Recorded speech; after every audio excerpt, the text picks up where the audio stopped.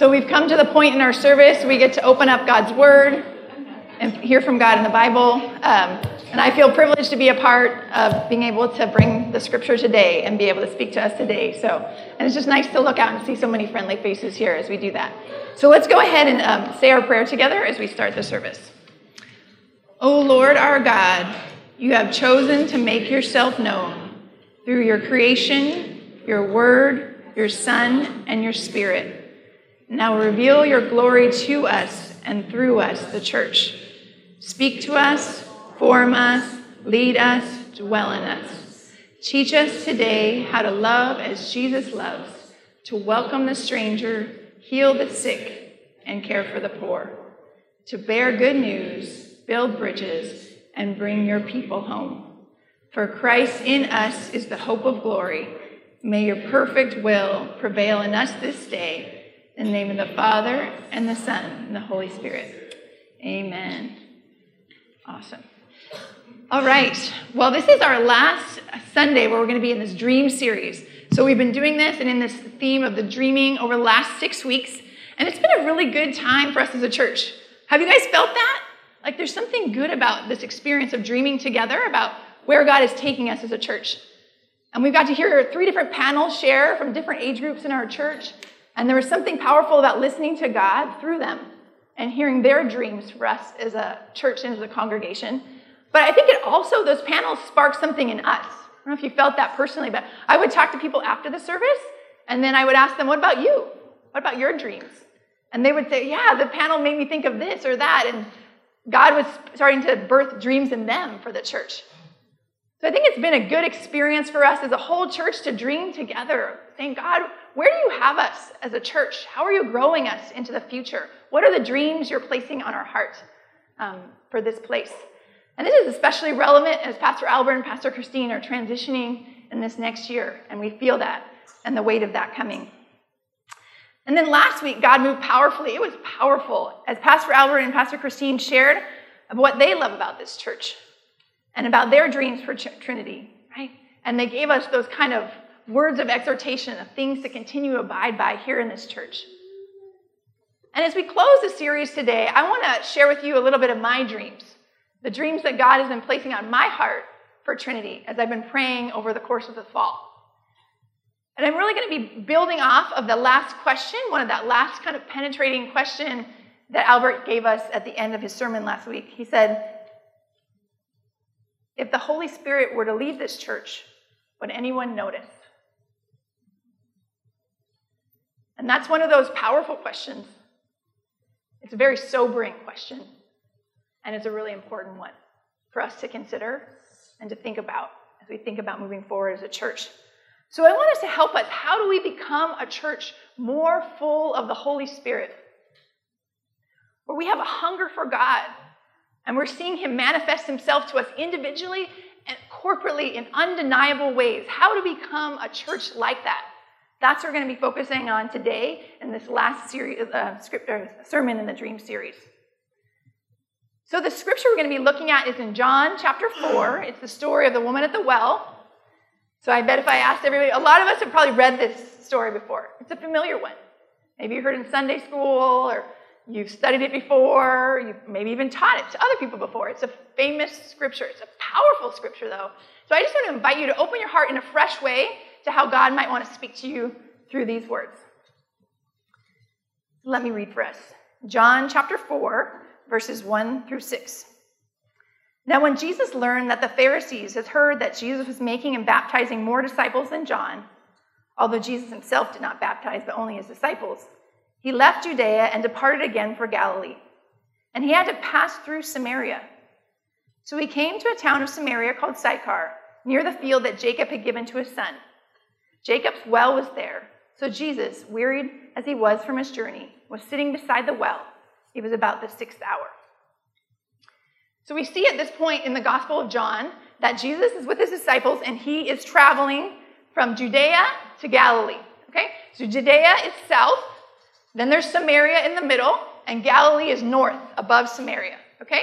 So they're on their way to Galilee and they're going through Samaria. And the text says, I think it's interesting, is that he had to go, right? He had to go. he had to pass through Samaria. So I think there's something intentional about what Jesus is doing in this time. And it tells us it's the 6th hour. The 6th hour was noon. And this is the hottest part of the day. Jesus and his disciples have probably been walking already for a long time that morning and into the day, and they're tired. And he's taking a break by this well. So let's continue reading.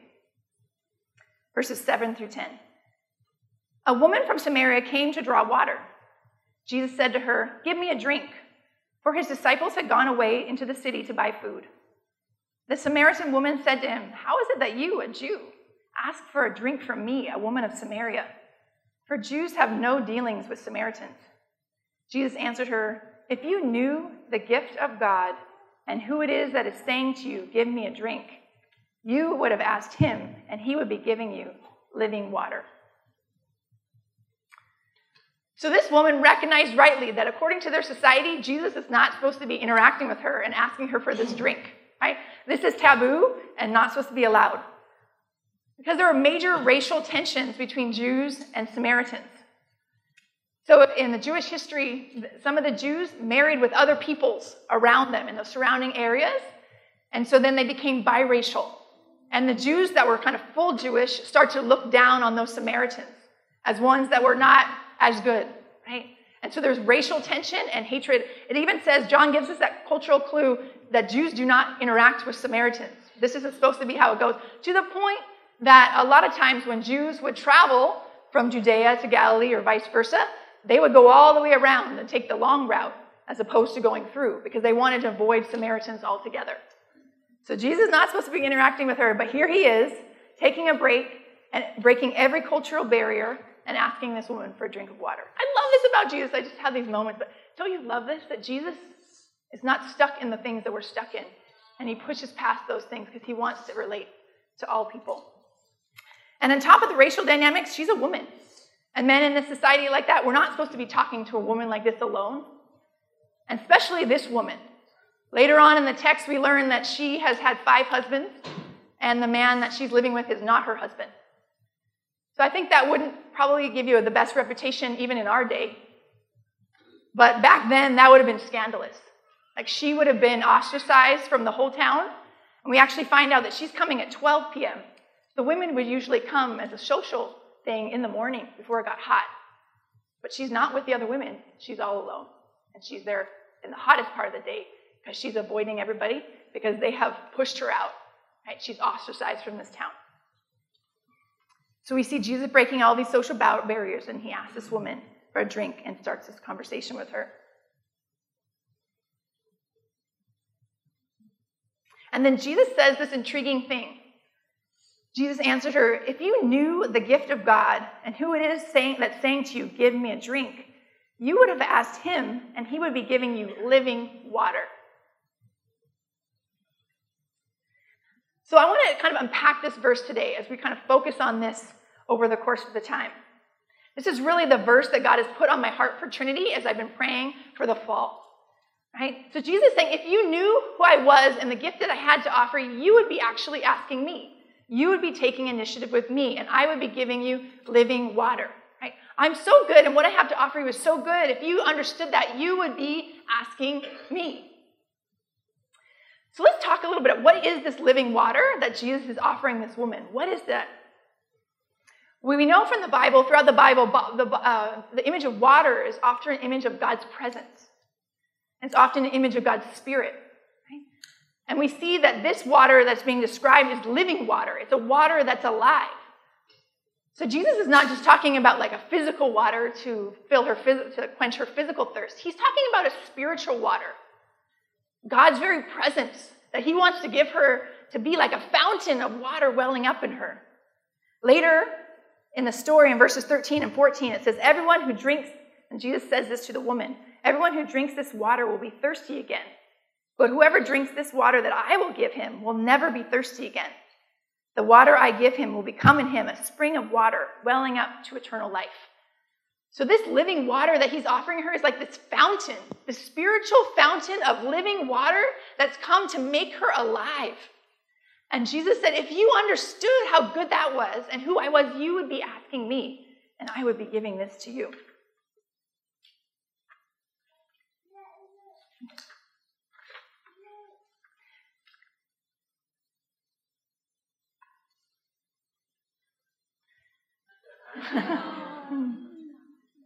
That's my daughter, Mina. So I just wanted to tell a quick story about my daughter as I'm kind of getting into this. So the image in this story is that Jesus is saying, you should take initiative with me. Well, my daughter, she is coming to know what is good, okay? So she has an older brother named Santiago. He's 5. And so she's gotten introduced to this world of treats. I don't know how you guys do this in your family. My family is 1 treat a day, and it's usually after dinner. And it's something, and she understands what is good, right? She gets it. So when it's time for this treat, she's the one that's lining up at the freezer looking for the ice cream, right? She is so excited for this treat that is coming. She knows what's good. And when I start scooping out the ice cream, she ends up, literally she starts doing a little dance. And she spins around because she's just so excited because she's tasted ice cream and she knows what is good, right? She understands how tasty it is. So she is the one that's first in line to be able to get this tasty ice cream, right? She's tasted what is good and she knows, and she's the very first one getting ready to get this treat for the day, right? I've lost my pages. All right, we'll find it. But what we know about that is that she understands what is good, and she's looking for that living water, right? She understands what that is. And so I want to think about us. What is it that blocks us from having the same experience with Jesus, right? That we are able to be first in line, like my daughter Mina saying, I want this living water. What is it that keeps us from missing Jesus like that? So I want to talk about 3 things that I think are often blocks that might keep us from having this kind of excitement or initiative with Jesus to go after him for the living water. So the first thing we see, there he is. The first thing we see is that sometimes we get used to Jesus, right? We've gotten familiar with him, we get used to him, and we forget how amazing he is. I think of it somehow, it's almost like your house, you think about that. If you have pictures on the wall at your house, and you might have hung them up in the beginning, and you put them on the wall, and you say, oh my gosh, that looks so nice, and you kind of arrange them. But after a few years, you almost forget that those pictures are on the wall. Right? You've just gotten used to them. You don't even recognize it. It has to be like somebody else that comes over and says, oh my gosh, that painting is so beautiful. And then you look and you go, you're right, it is, I forgot, right? And I think the same can be true for Jesus, that we can get used to him, right? We've heard the stories before, we like him, but we're just familiar with him, and we can't see him in a fresh way anymore. And so it takes somebody that doesn't know Jesus to actually come and say, you know what, this is what's so amazing about Jesus, and you said, oh, that's right, I forgot. That's true, right? Jesus is really that good. So sometimes we need somebody with a fresh perspective of Jesus to remind us who he is so that we get out of the just being used to him, right? We forget about him. So that's the first thing. Sometimes I think we get used to Jesus, and that blocks us from experiencing more of who he is in our lives. I think the second thing is that we often can get distracted and too busy in our lives, right? We're going along, and we have like shout outs to God. We're like, okay, throughout our day, we say, God, I see you, or thank you for this, or thank you for this, right? And that's good. We want to be able to do that. But sometimes we don't know how to actually stop and be still and ask him for more of that living water, to actually slow down and give him more space in our lives. And I heard this analogy once from one of my pastors, and he talked about like God's living water like a faucet, like you see in this picture. And sometimes our soul is like this cup, and we're busy, we're full, we got lots of things going, we're overwhelmed with our lives, and we just take our soul and we go through the faucet, we just, right? And so we get, like, it's good, better than nothing, but maybe we're like right up here, you know? And that's all we're getting of God in our lives. We're just, right? We don't have the space to actually experience more of God. But what would it be like if we went and we put our soul under the faucet of his living water, and we let Jesus fill us up, and all of a sudden the water, we just stayed there, and the water kept rising and rising and rising, and all of a sudden it starts spilling out and spilling out and spilling out.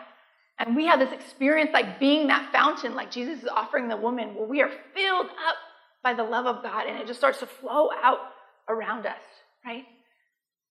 And so I think we get too busy, and we need to learn how to give more time to experience God's presence in our life. And I know this is hard, right? Time, we don't always have a lot of time. in our lives. It's busy. I'm a mom of two. Any other moms of young kids out there? Some of you guys? I know some of you, right? Young or parents, right?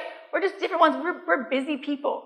And so it's not easy to spend time with God like that. It's not easy to put our cup under the living water and experience Jesus filling us up, right? It takes sacrifice.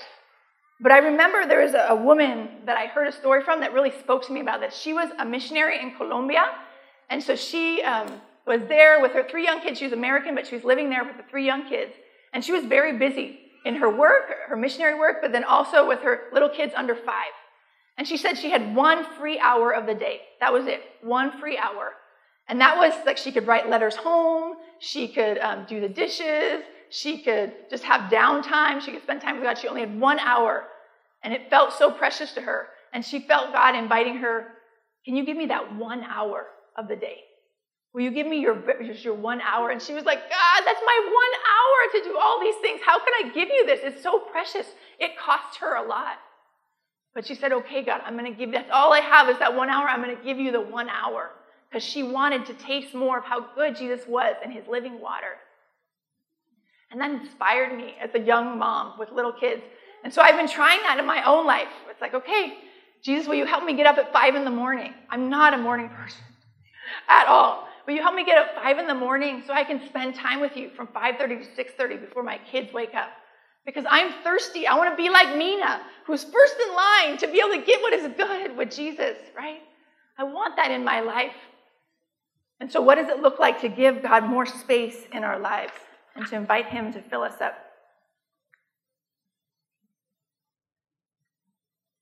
The third block I think that might be for some of us is maybe we've just never encountered Jesus like this before. As you hear about this living water, or you hear about this cup overflowing, you're like, that sounds nice, but I don't know how to connect to God that way. I don't know what that looks like. I've just never experienced that before. Or maybe you are somebody that's praying and reading the Bible on a regular basis, but if you're honest with yourself, it doesn't feel very alive. It doesn't feel like you're really connecting to Jesus that deeply, right? And so you just don't know how. And that's real. We need to learn, like anything, we need to learn how to spend time with Jesus. So I'm going to come back to that in a few minutes. We're going to talk practically, how do we actually get more of this living water and this relationship with Jesus in our life? So I want you to think about it for yourself. What's your block? What keeps you from recognizing how good Jesus is and taking initiative like Mina to get more of this living water in your life? What is it for you? Well, this woman, she didn't know Jesus before this interaction, so she didn't have an opportunity to know how good he was and know that she should be taking initiative to get more of him in her life. But we actually do. We do know more, right? In the Bible is full of stories about God's character that shows us how good he is, right? That will convince us of how good he is, that will help us recognize, oh, the best thing we can do is spend more time with him. So I wanted to take a few minutes to help us remember, right? Jesus says, if you knew who I was, you would be interacting with me more. You would be taking more initiative. So I want to help us remember again who Jesus is in the Bible, just even in the book of John. In the very first 3 chapters before this interaction with the woman, I want us to kind of look back and see who Jesus is and be amazed in a fresh way. Can we do that? So not where we're just like, oh, we're used to him, but we're like Mina. We're like, yes, I want this. Where we're doing our little happy dance because we're excited to get more of Jesus in our life. So let's go in and kind of just do a quick survey of what we've seen of Jesus in the Gospel of John so far. And let's invite Jesus to amaze us. It says in John chapter 1, it says, in the beginning was the Word, and the Word was with God, and the Word was God. He was in the beginning with God, and all things were made through him. And without him was not anything made that was made. And later in verse 14 it says, and the Word became flesh and dwelt among us. And we have seen his glory, the glory as of the only Son from the Father, full of grace and truth. So John is telling us about this Word. You see that repetition, the Word, the Word, the Word. The Word was there from in the beginning. And the Word was with God, and the Word was God. And the whole earth, the whole universe was made through him. And then it says that this Word becomes flesh and dwells among us, right, as a person. So we know that that's actually referring to Jesus. That when it says Word, it's referring to Jesus. And so Jesus is the one that has been there in the beginning. Like, try and picture what that would mean in the beginning. Like, before all things, Jesus was there, right? He is in the beginning. He is the one that has created all things, and all things were created through him. He's powerful. He is with God the Father, but he is also God. And we see that John uses this word in the Greek that means logos. And that logos is a Greek word that was like the logic, meaning the logic behind an argument, right? So John is using it here saying that Jesus is like the logic, the divine logic behind the whole universe. He's the divine reason and wisdom behind all things. That's who Jesus, and all things were made through him. But then what's powerful is that Jesus takes on human flesh and dwells among us and comes to be with us, right? He comes close to us. So in the very beginning of John, we see that Jesus is powerful and behind all things, that divine logic, but he is also personal and comes close to us.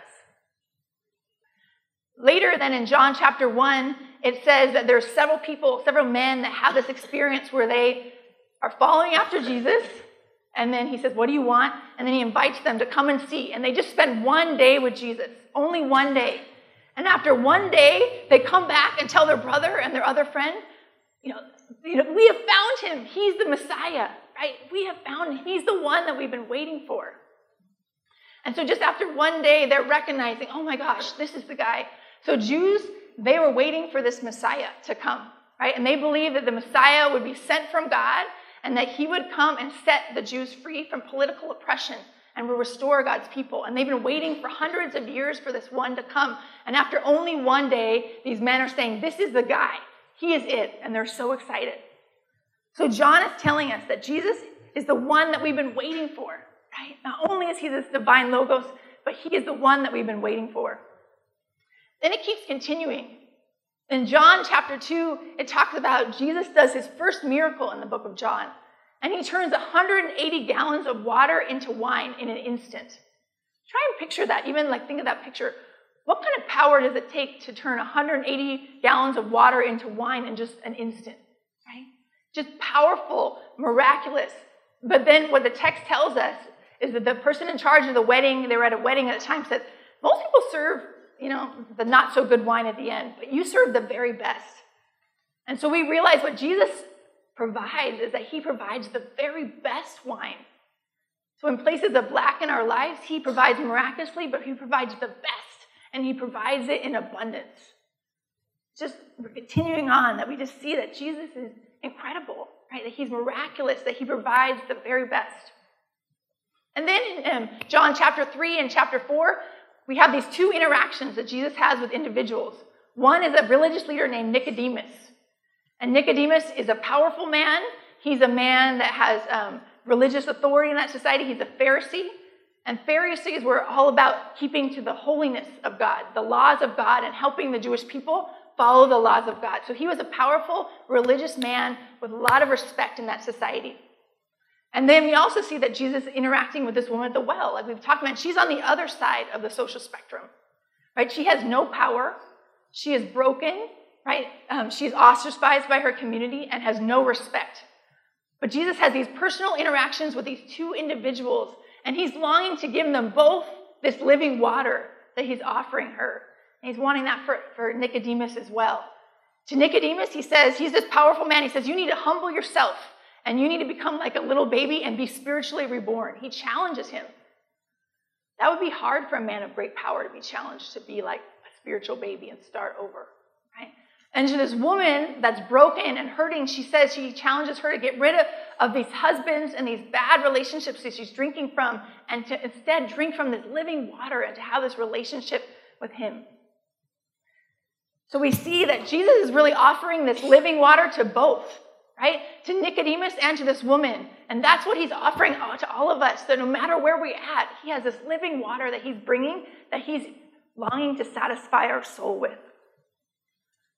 So I just step back. Just in those first couple chapters in the book of John, we just see amazing things. Jesus is the creator of all things. He's the divine wisdom and reason behind the universe. He's the God that comes in the flesh and draws near to us. He is the one that we've been waiting for. He is the one that can provide miraculously in our places of lack. He is the one that provides the very best and in abundance. And he is one that's revealing himself personally to all people right where they're at. He's longing for people to be with him. And so my hope is as you hear these stories, that you are wanting to be more in God's presence, that you're starting to see more of who Jesus is, and you just like this woman, you'd be like, oh, I want to take initiative with Jesus and come after him for myself and experience more of his living water in my life, right? That we would be amazed by Jesus in the scripture, and as we do that, we would want more of him in our lives. So I want to talk a little bit practically. How do we get more of God's presence in our lives? What does that look like for us to drink more of this living water in our own lives? So the first thing I want to encourage us on is just the Bible. I love the Bible. So I've been reading the book of John over the course of this last year, and I've been having so much fun. The Bible has been so alive, right? It's been so much fun. Because how are we supposed to know the character of God unless we read the Bible, right? So God gives us the Bible. So how do we grow in being people that when we read the Bible, we're more amazed by Jesus as we read it? That we are just captured by who he is, that we're overwhelmed, that we're able to see that Jesus is not boring and something to get used to, but Jesus is powerful, and he's this living water that's come to satisfy our souls, right? How do we experience more of that? So what does it look like for you to spend more time just being amazed by Jesus in the Bible? And then as you do that, what does it look like for you to turn to God and worship and say, thank you, God, for who you are, and just let him know how grateful you are for who he is. And then maybe put on some worship music and just enjoy his presence more and more, to experience him with you. Do you know how to meet God like that? Whereas you're praying, you just feel like his presence is rising up among you, and you feel overwhelmed by his beauty and his goodness, and you're just amazed by who he is. What does that look like for us to encounter Jesus like that? And if you don't know how to do that, if you don't know how to spend time with God in the Bible or in prayer like this, I want to encourage you to get around things in church that will help you in that. So Wes and Talene lead an inductive Bible study before church on Sunday mornings that you can join in to get more of the Bible and to learn more of God's character. Abner and Aaron are leading an inductive Bible study on Wednesday nights for men to get more of who God is in their lives and to experience more of his character and his presence. Sandra Wong and Chris Wong are leading a class on prayer, actually, on Tuesday nights called Fresh Wind and Fresh Fire. I know that Carol's in that. And so if you're wanting to grow more with God in prayer, you can read this book about prayer and experiencing more of God's presence. And that's another way to get around God. And I just want to encourage you that next Wednesday, we're going to have a prayer meeting here at the church to pray for that Fall Family Festival and God's purposes there. And so I'm wanting that to be a time where we gather all together and experience this living water and his presence among us in a powerful way, right? How do we gather together in places that help us experience more of who Jesus is in the Word, that we would be captured by him, that we would not be used to him, but we'd be like Mina and say, I want more of God in my life. How do we experience? And the last encouragement I have is if you don't know how to pray and read the Bible like this, ask somebody that you know that knows how to do that and do it with them. The way my kids learn to do things is I have to show them first, and then they learn. So sometimes we need to just join somebody when they read the Bible and pray so we can learn how to do that for ourselves. So I just want to invite you, if anybody wants to come and join me in the morning, 5:30 to 6:30 at my house, I'd love to have you come, right? I know it's early, but I want you to come and join me and to experience more of God, right? Through the Bible and through his presence. Or find somebody else here in the church that's good at that and join them and be able to experience God together. And the last category I want to say, for those of you that are here that might not consider yourselves followers of Jesus, right? That you haven't decided to follow Jesus or you're not really sure what you think about Jesus. If you're curious about Jesus through these scriptures and you want more of him, come and ask me. I'd love to ask you and interact with you about your questions about Jesus and help you grow to taste more of this living water. So as we grow in being more amazed by God in our personal lives, we will come to church on Sunday more filled up with worship to Jesus. We won't need the worship leader to convince us because worship has already been welling up in our hearts all week. As we start to sing, we will hardly be able to contain our joy. And this happens for me sometimes. If I've been spending time with Jesus, drinking of his living water all week, then I'm aware of his presence. And when I come into worship, I can hardly contain myself. Sometimes you guys hear me, right? I just can't contain it. I'm so excited. And that's just my way of expressing things to God, right? But there's lots of ways to do that. But I find the opposite is true too. If I haven't been spending some time with Jesus in the Bible or connecting to him, when I come into the service, Jesus feels more fuzzy and distant. And it's harder for me to connect to the words in the song that I'm singing, right? So there's something about spending time with Jesus that makes my worship more alive, where I just feel like, oh, I'm so excited about you, God. And I want to say one quick thing. It's not about the way that you worship, right? It's not about being loud like me. I tend to be loud and excited, right? People notice that. But it's not about that. It's about just being a true worshiper. Later in the book of, or in the chapter when Jesus is interacting with this woman, he's like, the worshipers the Father is seeking is those that worship him in spirit and in truth, right? That they worship him in spirit and truth. And it's about having that genuine heart of worship. So that could be quiet. That could be loud. It could be any cultural style. It doesn't matter. But what does it look like for you to be drinking of that living water throughout your week? So then when you're coming into the service, you're filled up by who God is, and you're excited to be able to worship him.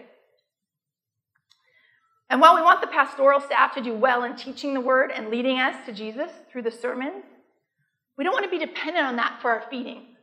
What would it be like as a church if each week we were spending time with Jesus in the word? We were already getting fed by Jesus. And Sunday is just a continuation of that feeding. We come in here full of God. What would that look like for us to be able to then minister to one another? Because I have faith and you have faith. How can we pray for one another in our challenging situations? All of a sudden, we have something from God to give away. In A.W. Tozer's The Pursuit of God, he writes, I want deliberately to encourage this mighty longing after God. The lack of it has brought us to our present low estate. The stiff and wooden quality about our religious lives is a result of our lack of holy desire. Complacency is a deadly foe of all spiritual growth. Acute desire must be present, or there'll be no manifestation of Christ to his people. He waits to be wanted. Too bad that with many of us, he waits so long, so very long, in vain.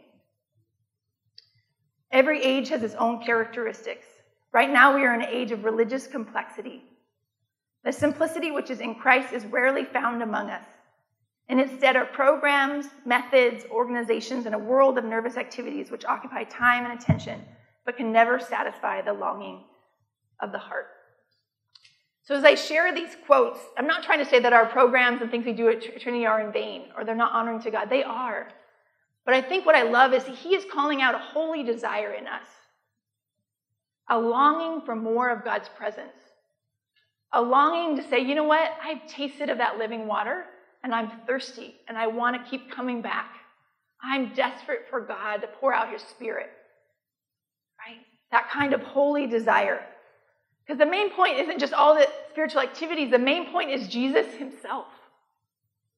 It is having this holy desire for God himself, to experience his presence, to be captivated by him, to just sit back and be amazed by him, to pick up the Bible and be astounded by his character. Right? I come into church now that I'm in the office. I come in here sometimes, and I just put on worship music, and I just worship the Lord here in this place. And I just say, Jesus, I love you. I want more of you in this church, in this place. I long for you to be somebody that we encounter and that we're just overwhelmed by. What does that look like for us to have that kind of holy desire as a church?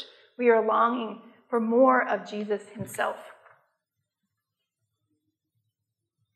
And Tozer reminds us that God responds to this holy desire from us and then manifests himself. He reveals himself as we seek him. I don't know if you caught that. It says he is waiting to be wanted. So there's something as we attend to God, as we worship him, as we come with hearts that are moved by him and taking initiative with him and first in line because we want more of him. As we do that, there's something about that that moves the heart of God. And God starts to manifest himself to us and move in power in our midst. That's my prayer for us at Trinity, is that we would see God manifest his presence. The Holy Spirit would come in power and we would encounter him and would feel like we're in his cloud, that he's right here and we're right there and we're overwhelmed by who he is. Right? And I believe as we have this mighty longing for God as a church, that we will experience God manifest himself through the Holy Spirit in a fresh way. We will leave church every Sunday knowing that we encountered God, that God brought healing in our lives, that he is real and able to work in even our most desperate situations. We will experience more miracles. I believe that Jesus will do miracles in this church, that he will bring healing, emotional and physical to people. And that people will encounter the love of Jesus and they will decide to follow him with their lives. We will start hearing words from God about how he wants to use us in our friends' lives, in our workplaces, in our neighborhoods. And I believe this is how we're going to become a river church. Like Albert talks about being a river church. We're not just a lake that comes and worships and that kind of stays here. But we're a river church that God moves in and then we go out to have impact into the community. I think as we come into that glory of his presence and he manifests his glory in us, we will see God move in powerful ways. But one of the ways, he will speak to us. He will give us words and he will send us out to the communities around us and to the world. This is how we're going to become a river church. I felt like God woke me up in the middle of the night and said, every river has a source. You think of like a glacier or something like that, right? Like we can't make ourselves a river church. God alone can do that. But as we experience his living water, as we put our cup and we sit there with God and he manifests his glory, God will speak to us and he will do things to us and he will send us out to be part of this river of living water in our neighborhoods and in the world. So as we come to a close, I want to give us one last story of a young girl who I think that will inspire us in our pursuit of God. And then we're going to actually have some time in worship and in prayer after the sermon to respond to God about how do you want more of God's presence in your life? How do you want to respond to Jesus' invitation? He says that if we knew how good he was and what he had to offer us, we would be taking initiative with him. So what does it look like today in the service to take initiative with Jesus and say, I want more of you today. I want to experience your manifest glory here in this place. I want you to speak into my life. So we're going to do that in a minute. But I want to tell you the story of a young girl named Chloe that I heard about from my friend. So my friend was at a church conference, and this little girl was there. She was only about 8 or 9 years old, and her name was Chloe. But what stood out about her was that every time they would come into worship, she would be like this little girl in the picture, and her hands would be all the way up raised, and she would have this kind of sincere heart of worship to God. She'd be like one of those true worshipers. But she was 8 or 9, right? That's really young to have that kind of heart for God. And it was intriguing to my friend. He's like, this little girl just knows something about who God is. She just is worshiping with full abandon. And so he went up and he engaged with her and he asked her, right? He asked her, why was she so worshipful and happy in God? And she told him that she was actually adopted from an orphanage in China. And that her family that adopted her was there at the conference. And she knew what her Father in heaven had done for her. She knew how God had loved her. How she had been this girl in an orphanage and left alone, and now she had a family. And she knew that she had a Father in heaven that loved her, right? And she was convinced of his goodness. And that's why she was worshiping him with such abandon. She was just so in love with God because of what he had done for her. And she said her dream was that she would go and she would get older, and then she would adopt as many orphans as she could from China so that they can have a family as well, right? Just like she'd experienced, so they can know the love of God like she'd experienced. And I love this story, and this is like what I want for us as a church for Trinity, that we would be like this little girl, that we would know how good Jesus is, that we would know this living water, that we would be overwhelmed about our Father in heaven and what he's done with us, and we would have worship that's a true worship, that would be abandoned to God, whatever way that you do that, but a heart that is a true and genuine worship that says, God, I want you more than anything else, that you would be hungering for his presence in your life and encountering his love in your life, and from that place, you would say, God, make me a river of living water to the world around me. Make us, Trinity, a river of living water to the world around us. Would we be like this little girl? Would we be like Mina? Would we know what is good? And would we take initiative to go after Jesus, to read the Bible, to spend time in his presence, to come to church and to expect God to show up? Would we have that kind of heart for God, right?